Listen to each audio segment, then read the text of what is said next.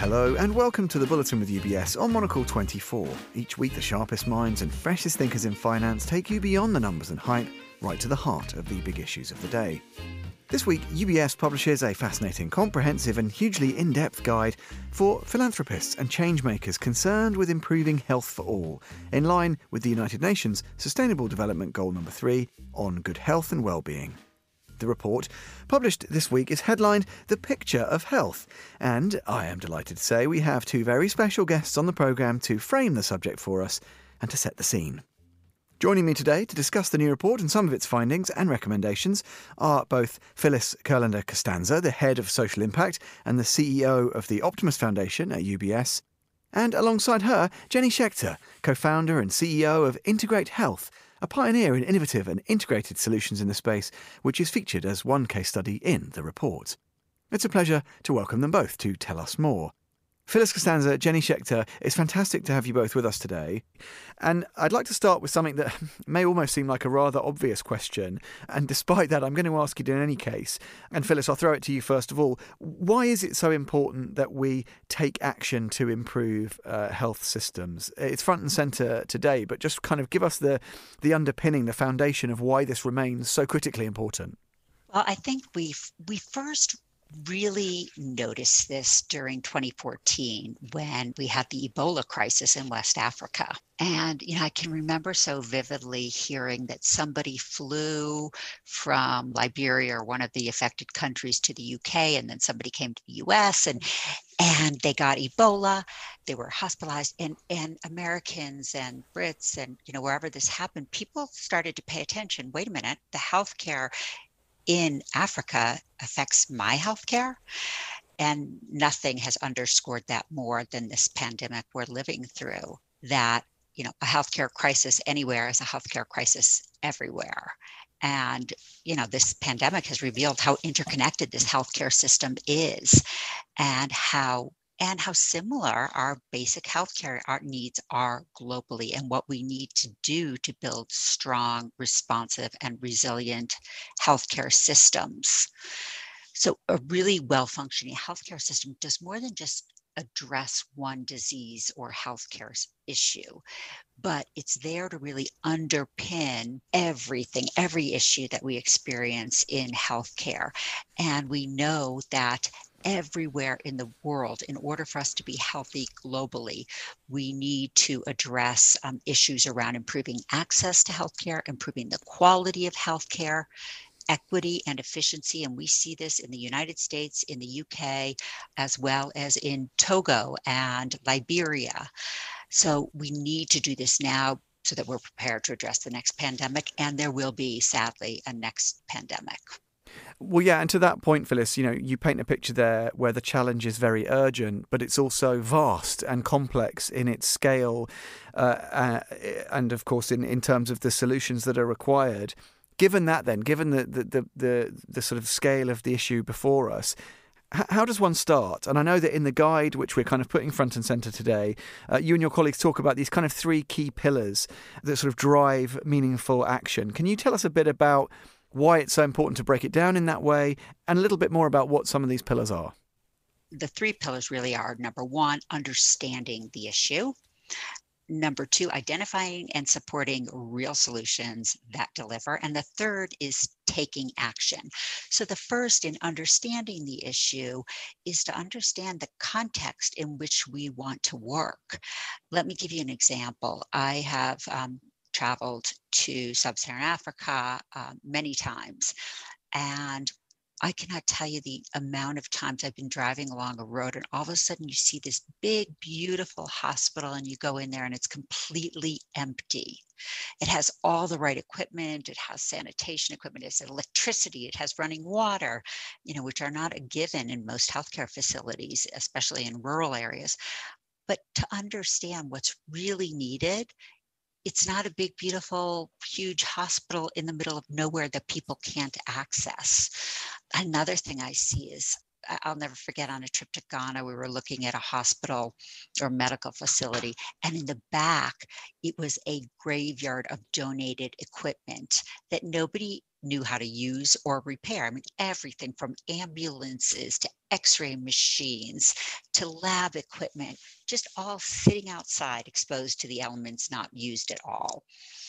So understanding the issues is number one.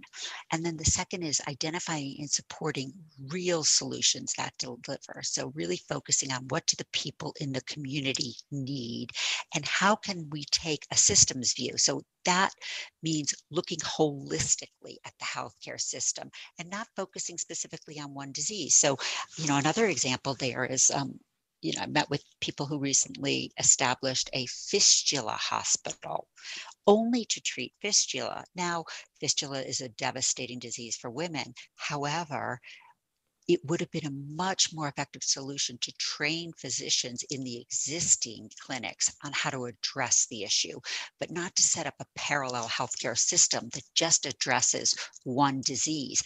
That's not taking a systems look at it.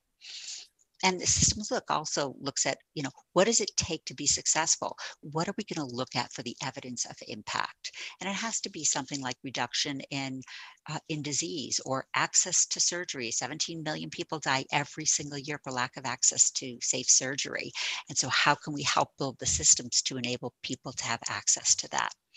And the third issue is taking action. So, in the words of Nike, just do it.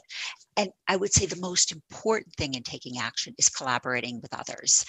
If you want to make change, even the wealthiest individuals can't do it on their own. They need to work with others. And there's so many great ideas.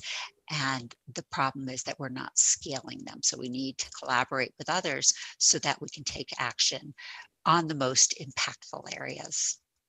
Well, we're going to talk a bit more about how health does underpin everything and indeed about how you go about calibrating global health in a second. But Jenny, just to bring you in here on some of these very fundamental points about understanding, about scalable and deliverable solutions and meaningful action. It's worth underscoring right up top, isn't it, that your focus is very much on, well, it's very patient-focused, on patient-focused care. And I guess that is something that is worth underscoring before we talk about anything else, isn't it, right? That very fundamental priority. Absolutely. All health systems must be patient-focused. And that is true anywhere, in any context, in any country around the world. I would love to share an example from Togo that really illustrates this and also underscores the role that trust plays in building a patient-centered healthcare system. We have a patient, a young woman named Pialo, who lives in rural northern Togo. And when the first cases of COVID were detected in Togo, Pialo was pregnant. And she immediately thought to herself, I guess I will give birth at home now. She was hearing all sorts of scary rumors about COVID. She was hearing that the health centers were unsafe and that if she went, she would contract COVID. And so she was making a very logical decision. Fortunately, Pialo was also supported by her local community health worker. And when her community health worker came on the next home visit, she was able to listen to Pialo, and she was able to respond to Pialo's concerns with accurate information.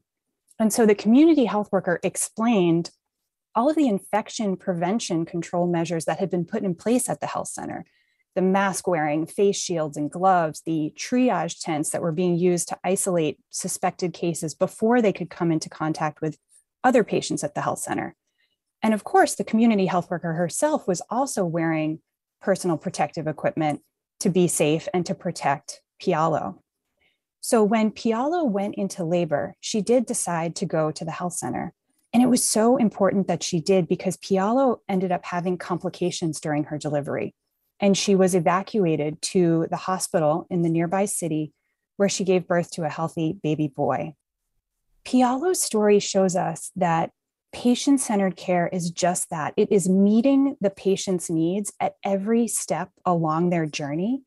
And that what looked like, to Phyllis's point, an effective hospital-based intervention actually started way back months prior in the community, in the patient's home, where she was listened to by her community health worker who she trusted. So these investments in strong patient-centered primary care systems are really paying dividends, especially now, especially during the pandemic that we are still in the midst of.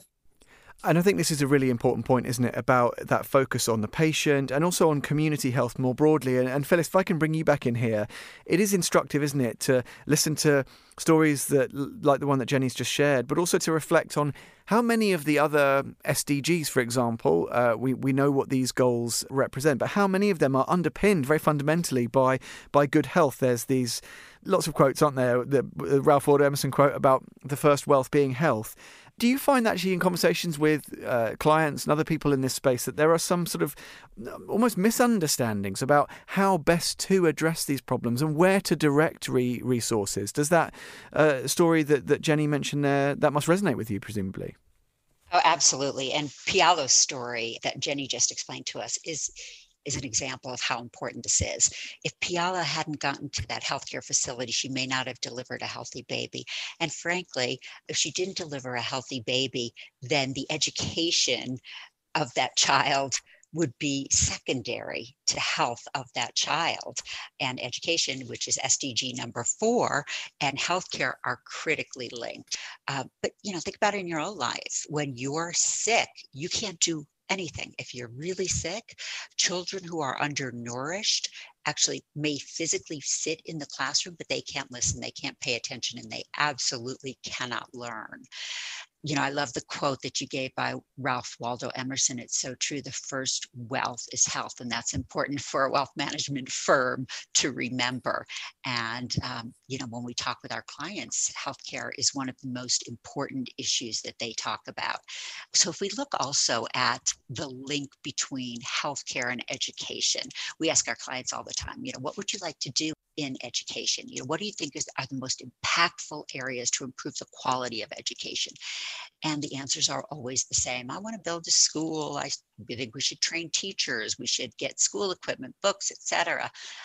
But unless children are healthy, none of those things matter. And there was a very well-known randomized control trial that tested what had the greatest impact on improving learning outcomes for children. And it turned out that giving deworming pills for children actually improved educational outcomes almost 10 times as much, and at a 10th of the cost of other more traditional education interventions. So you can see how that is, the two are directly linked. And because of that, hundreds of millions of dollars have gone into deworming programs that are actually improving the quality of education.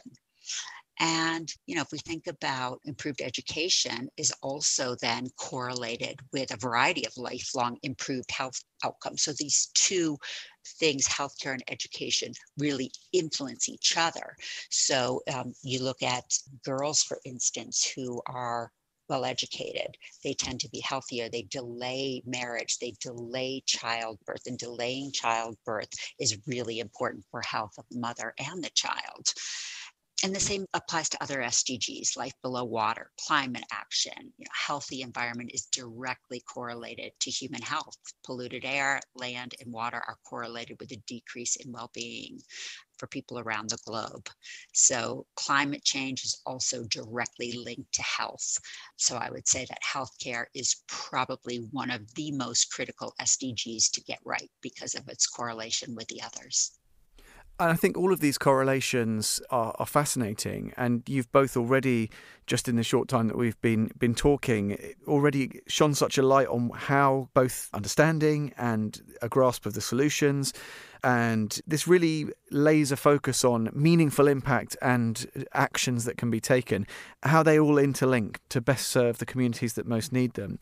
Maybe I'll get you both to reflect on exactly that point, because presumably, and Phyllis, I'll come to you first of all, clients want to know how to be most strategic about their philanthropy, about their investments, and about their whole approach to this area. Can you just speak to us about how this idea of all of these complex thematics, understanding the overlay, how they all interconnect is so important? Yeah, absolutely. as I mentioned, our philanthropists and clients are really engaged right now in healthcare, and it's one of the critical areas. Healthcare and education are probably the most important areas for our clients to give philanthropically. And we've already raised from our clients more than $1 billion in investments to do things like fight cancer and other diseases. And we know that in 2017 and 18, the top 100 private foundations and grant makers spent about $46 billion on health, which is almost a quarter of all of private giving. And what's important for these clients is really to connect with like-minded people and forge alliances. There are so many kindred souls out there who are interested in working in different aspects of healthcare that they should be working together on these issues. And that's probably the most strategic thing that people can do is, number one, collaborate, work with others. Number two is identify what is really going to underpin the healthcare system and help to build the capacity. Maybe it is training healthcare workers. Maybe it is ensuring that there's proper equipment, but really understanding the needs of the local community and working with government to do that. So for example, the Ethiopian government has a really robust plan to improve the quality of their healthcare system. And we're working with them to make sure that whatever we're giving into that country is aligned with the government plan, because the only way for this thing to be scalable is if the government takes it over in the end. I mean, healthcare in many places is a government responsibility. And so aligning with government priorities is also a really important strategic priority for philanthropists. Well, Jenny, let me throw this over to you, because I would imagine that collaboration, this emphasis on truly scalable solutions, that must resonate with you. Do you have a kind of, a hit list of critical things to bear in mind in this space when you ask or are asked that kind of question? Yeah, I would add to Phyllis's point, one of my top tips is don't reinvent the wheel. We don't need new innovations to save lives. We need to scale proven solutions. And as Phyllis mentioned, we do that in partnership. In our work in Togo, we work very closely in partnership with the Ministry of Health. Together, we have scaled to serve over 200,000 patients. And in our work, we've observed over a 5-year period, a 30% reduction in the under 5 mortality rate. And that was achieved at a cost of less than $10 per capita. So for philanthropic investors, this is really a best bet. It's just an incredible opportunity to buy impact. And in doing that, in investing in strong, integrated community health systems, we're improving not just health, but we are seeing ripple effects across gender equity, across societies. And that is a really incredible opportunity that we have to scale innovations through partnership, to scale proven solutions by listening to communities, working with governments, working together. Yeah, and you mentioned your work in Togo and elsewhere there, Jenny, and I'd like to just ask you a bit more about the sort of the integrated health model, actually. I know you have a very considered and specific approach. Could you just give us a bit of a sense of how you direct the resources and the skills at your disposal to address some of these themes? We start first with the idea that we have to meet patients where they are. And so that might be in a health center, but it might be at home or in their community. And to do that, we have designed an approach that seamlessly integrates healthcare delivery across the community and the clinic. And so we start with women recruited from their local communities who are paid, trained, equipped, and supervised to work as community health workers. And they provide care, high quality care to their neighbors. They can also refer patients to a health center when advanced care is needed. And then at the health center, we make sure that there are mentors who provide coaching to nurses and midwives, that there are systems to ensure that essential medicines and supplies are on the shelves where and when they need to be, and that point of care fees are removed so that patients don't have financial barriers to accessing care. When we implement these interventions together as an integrated package, it leads to really incredible results. And we actually began our work in HIV, responding to that epidemic in the early 2000s. And we're able to build and scale what became one of the most effective HIV care programs in Togo. But we very quickly learned that HIV care delivery needed to be integrated into a strong primary care system so that any patient, any mother, child, community member could come to the same health center, be served by the same community health workers, and get the quality care that they need. Phyllis, can you just give us more of a sense about scale? Because presumably one of the most thrilling things about the work you do day to day and the conversations you have with clients, many of whom have serious resources to throw at these issues, is the fact that you can track a real meaningful difference. That must be what gets you out of bed in the morning, right? Having this ability to really move the needle on some issues that are of critical importance wherever we are in the world. Absolutely. And I also want to go back to a really important point that Jenny made about people wanting to fund the shiny new objects when the real challenge is finding things that work already and trying to scale them. And I'll just give you one example of how this manifests itself. I get calls all the time from people saying, oh, I've got this new idea and it's going to revolutionize healthcare in Africa or Southeast Asia or wherever it may be. And recently a client came to me and said, we've got a really big problem with healthcare facilities in India. I was in India recently and I looked out and I walked to a healthcare system and outside there was all this debris and medical waste and children were sitting in it and it's a disgrace. So I have a solution. I have created biodegradable supplies. Well, great idea. Yes, biodegradable supplies really, I can say that, yeah, that's clever. However, that is not the solution to medical debris outside of a hospital. A simple garbage can will solve that problem, but biodegradable supplies is not the solution to that problem. And we tend to get attracted by these shiny things because they are cool and innovative, but simple things work. And I think the most important aspect of scale is this concept of partnership. And we've seen this with Integrate Health.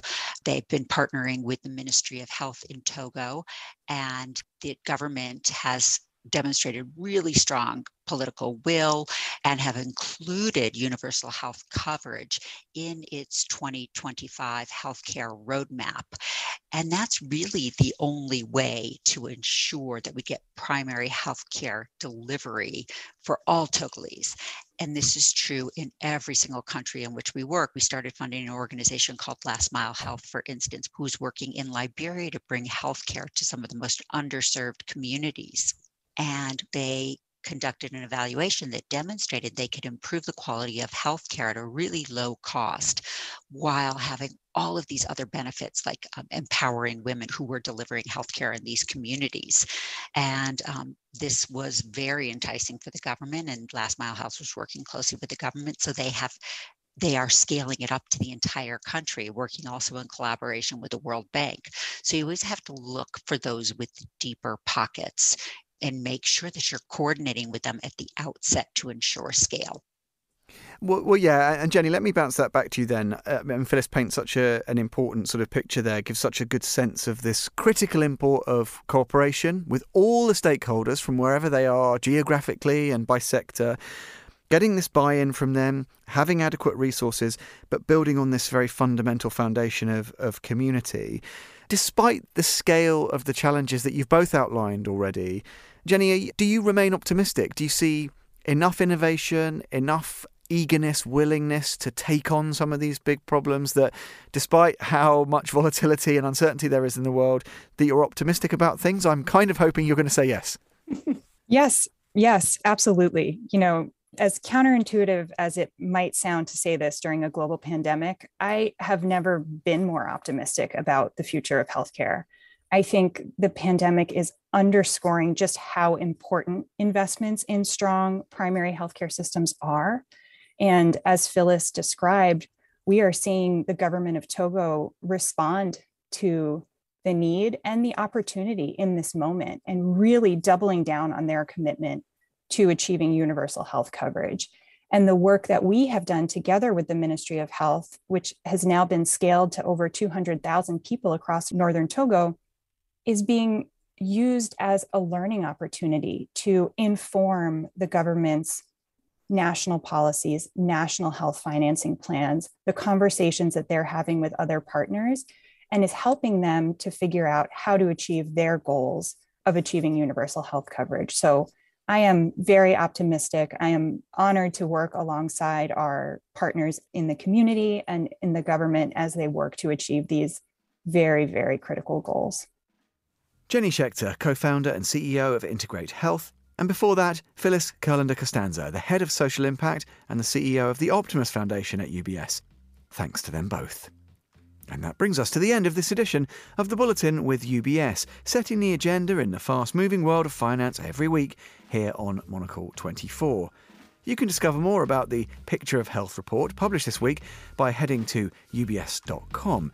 And you can listen again and find out more about this show at monocle.com or wherever you find your audio. The Bulletin with UBS on Monocle 24.